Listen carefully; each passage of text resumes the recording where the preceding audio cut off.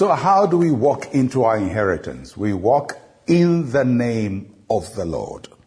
Micah chapter 4 verse 5.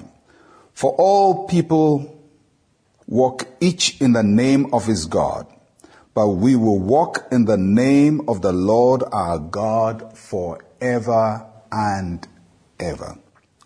As we walk into our inheritance in life, we have to walk in the name of the Lord. The people of this world seek to dominate the world in the name of their God. They will consult all kinds of forces and occults and all kinds of mediums and all kinds of spiritual powers which are not of God. But when we go into battle, when we go to possess what God has given to us, we don't imitate what they are doing. We have a superior name we war in, and that is the name of the Lord. And so believers possess their inheritance by the name of the Lord. And don't ever be overwhelmed by what people are doing. Sometimes you hear that somebody you are in competition with is made a sacrifice to a deity or to an occultic spirit and is doing all kinds of things. Then you get panicky and feel you should also do something extraordinary. The name of the Lord is your strong tower. We take our inheritance by walking in the name of the Lord.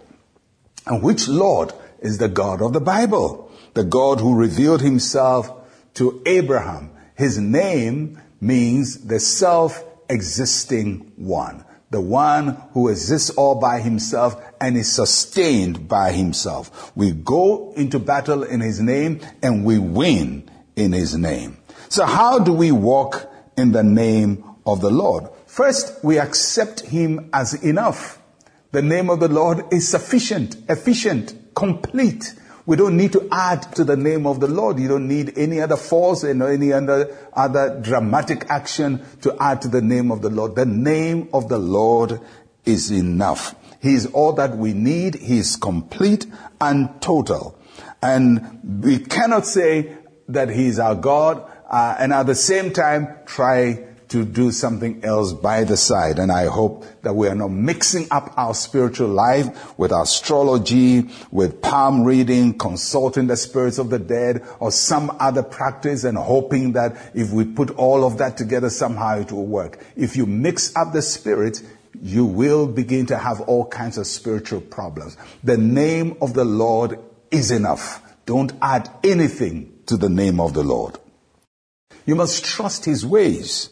Many times God will say to people to follow him and trust him. But, I've heard people say, God is slow. If you want quick results, you have to do it some other way. If you want to trust the name of the Lord, Jehovah, then you have to trust his ways. And if he tells you to be patient, you have to be patient. If he tells you not to be angry, don't be angry. If he tells you vengeance is his and don't go and repay, don't go and repay. Trust in the ways of the Lord if we are walking in his name.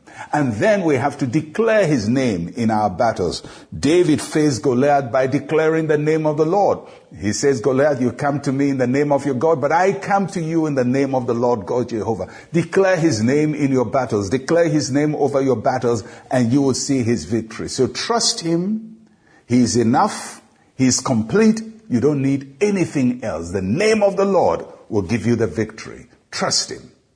Are you ready to do that? Let's pray together. Say with me, Heavenly Father, you are more than enough for me. I trust your ways. I declare your name over every battle I am faced with. In Jesus' name, amen and amen. Well, my friends, I'll be with you again. I'm Pastor Mensa Otabil. Shalom, peace, and life to you.